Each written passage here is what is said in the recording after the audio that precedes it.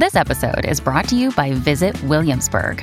In Williamsburg, Virginia, there's never too much of a good thing. Whether you're a foodie, a golfer, a history buff, a shopaholic, an outdoor enthusiast, or a thrill seeker, you'll find what you came for here and more. So ask yourself, what is it you want? Discover Williamsburg and plan your trip at visitwilliamsburg.com. Welcome to Blue Talks.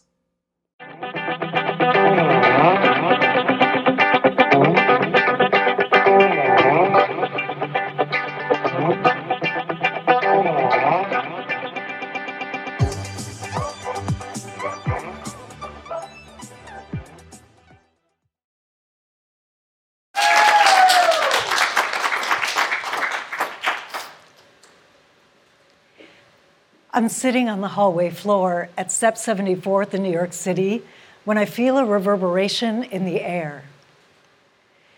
I look up and Judith Jamison glides by. At this point, she's no longer performing, and she's become the artistic director of the Alvin Ailey American Dance Theater. Her long, elegant legs and elegant, regal posture are even heightened from my low position on the floor. She exudes embodied presence and grace. I immediately straighten my spine. The way she carries herself has an instant effect on me that I can still feel in my body 30 years later. As she continues down the hall, I see the awe in the other students' faces and hear their excited whispers as they realize who they just got to see up close. I don't know about you, but I want to have that kind of impact when I walk into a room.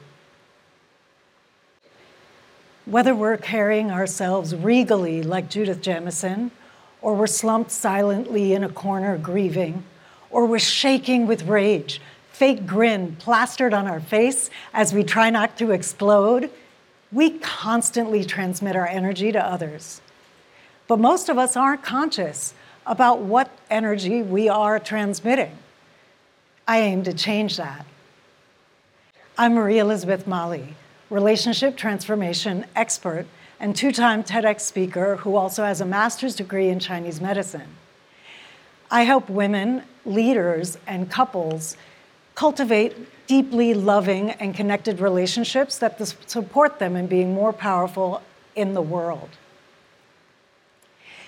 We affect each other at an energetic and physiological level all the time, whether we know it or not.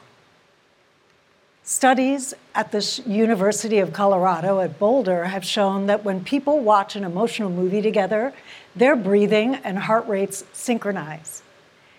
And when an empathetic person holds the hand of their partner who's in pain, their pain level goes down, and their breathing and heart rates synchronize too.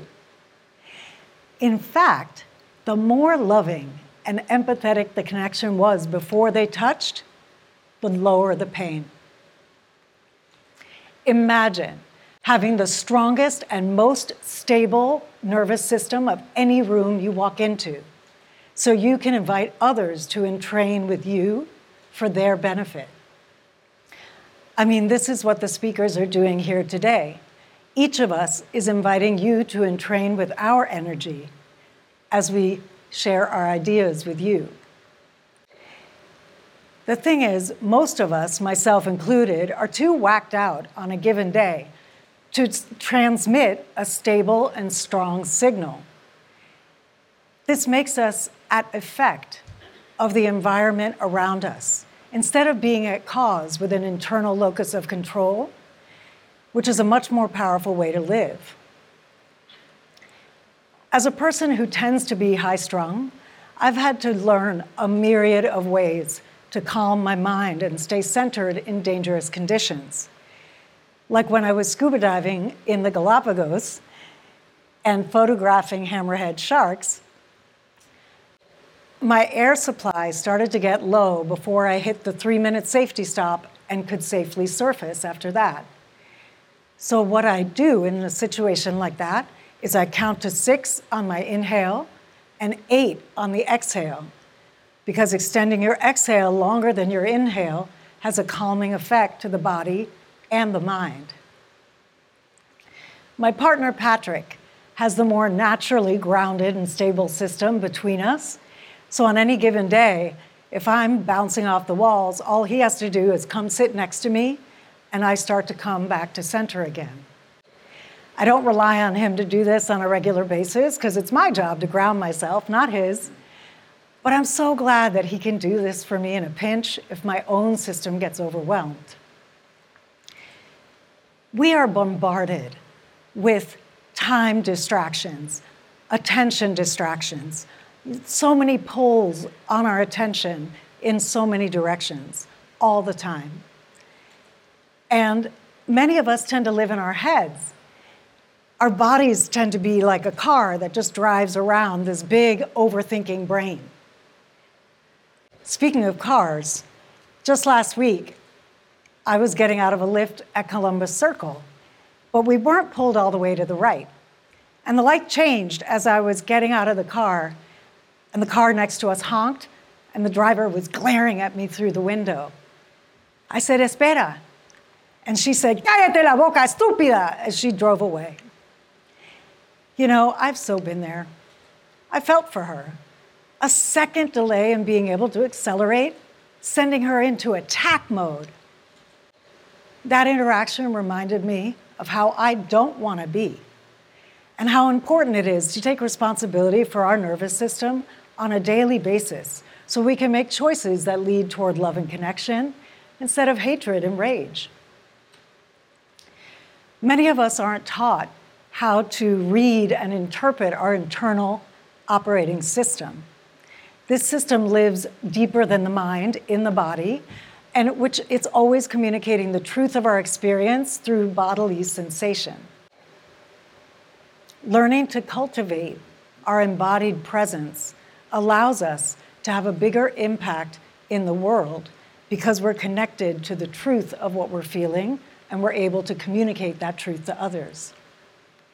Just like Judith Jamison embodied her presence as she walked down that hallway at Step 74th, and every time she danced on stage. Learning to embody your own presence allows you to move from effect to cause in your life and from reactivity to agency. When we don't embody our own presence, we tend to yell out the car window at people. And we also tend to overcommit and do too much because we're not connected to how maxed out we actually are. This can lead to burnout and lowered productivity at work, and it also reduces the ability of teams to work well with each other. At home, if you're not connected to what you're feeling in your body on a daily basis, you may blow up over dropped socks and then wonder, why did I do that? If you're not connected to impacts that you feel emotionally and you shove those hits down day after day, it's no surprise that you end up blowing up at your loved ones when the pressure gets too big. Instead, learning to feel what you're feeling and have permission for that and communicate it skillfully gives others permission to do the same with you. They can get okay with who they are because you're okay with who you are. The way you do this is first begin noticing what you tend to hide. At home, how often do you say you're fine when you're not? Because maybe you don't want to be weak or looked at as too sensitive. But your sensitivity is a gift in a world that tries to deaden it. And so by sharing your sensitivity with others, you're actually giving them permission, if they've disconnected from it, to reconnect and open it again. At work, how often are you honest about what your capacity actually is? When you're honest about your capacity, it benefits everyone at work because you can deliver top-notch work and contribute to a more compassionate and connected culture in the workplace. How often do you get triggered in your community, but you don't want to be kicked out, so you don't say anything? Communities grow stronger when they work through conflict together and learn what each member needs. So by speaking up in a self-responsible way, you're actually benefiting the whole. Now, I'm not saying to go out and punch everybody in the face with your truth after this talk. That's as big a recipe for disconnection as withholding it is. Instead, remember to do your part to create a culture of connection. First, practice getting present. A meditation practice is great for this. Another quick way to get present is to look around and, to yourself, name 3 things you see. Listen and name 3 things you hear. Tune into your body and name 3 things you feel. Describe the taste in your mouth and the scent in the air. This can be done in under 30 seconds and grounds you in your senses and your body so that you can be in the present moment. Next, do your part by following these 4 steps. Number 1, when you get activated, pause. Something someone said or did touched a nerve and you got activated. Take a minute to figure out what just happened. I suggest taking a time out, letting the person know you'll be back, and then leaving the room. By the way, the bathroom is a great spot to take your time out because people tend to leave you alone in there. The reason why you want to say, I'll be back, is if the other person has any kind of abandonment stuff, if you just storm out, it's going to trigger them, and they're not going to be very receptive to you when you get back from your time out. The purpose of your time out is not to rehash the upset or develop an ironclad argument with which to crush your adversary. Instead, that time out is for you to tend to yourself, to bring your nervous system down, to ask yourself, what just got activated? What belief or fear is getting hit right now? Feel underneath the upset and find the tender place that got touched. Next, ask yourself what you want. What you want might either be something you have to tend to within yourself. Once you figure out what got activated, you'll know, is this something I need to tend to in myself, or is there a request I need to make of the other person for them to do or say something differently?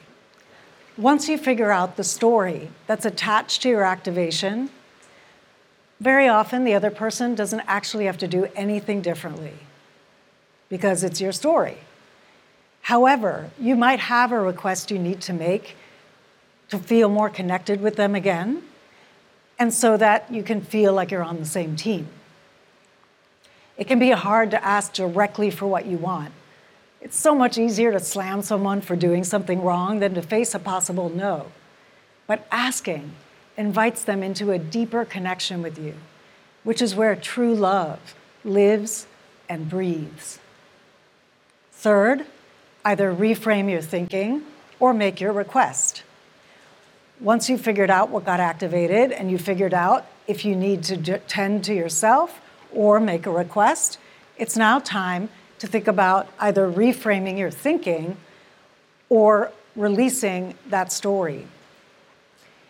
You got to ask yourself, how else could I look at this situation? As my friend Sheila says, if it's hysterical, it's historical. And that's why you got to look at, is there an old story that's actually making me feel this way right now? If there's a request you need to make, without blame, name what got activated and ask for what you want. In other words, share your steps 1 and 2, what you figured out. For example, when you didn't respond to my text for over 24 hours, I felt like I don't matter.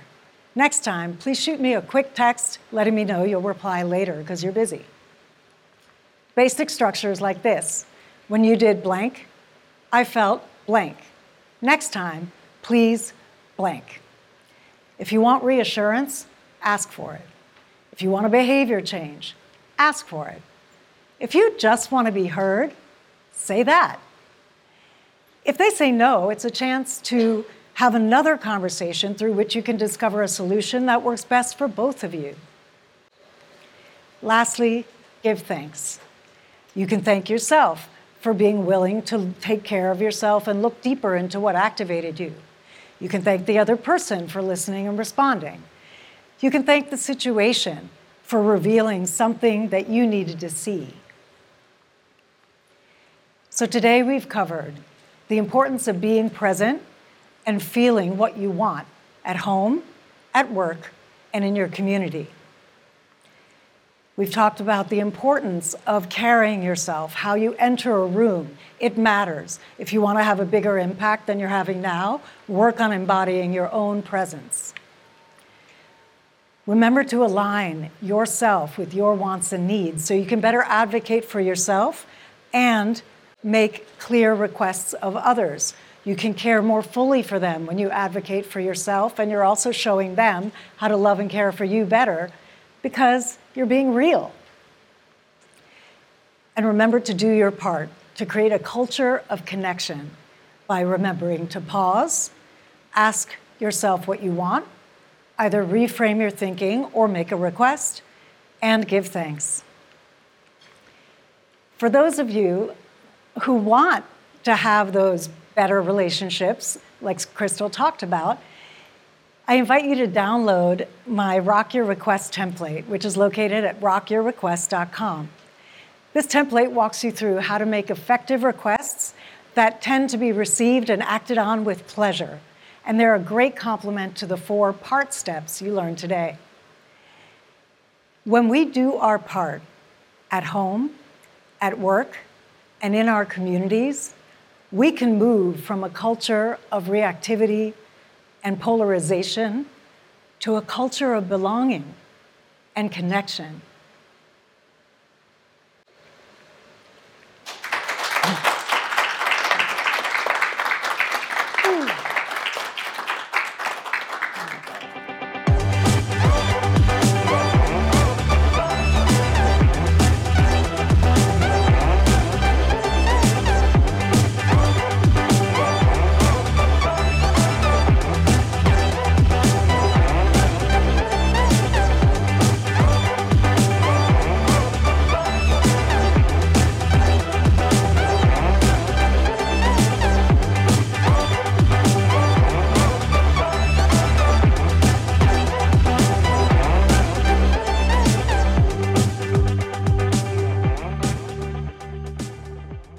This podcast is a part of the C-Suite Radio Network.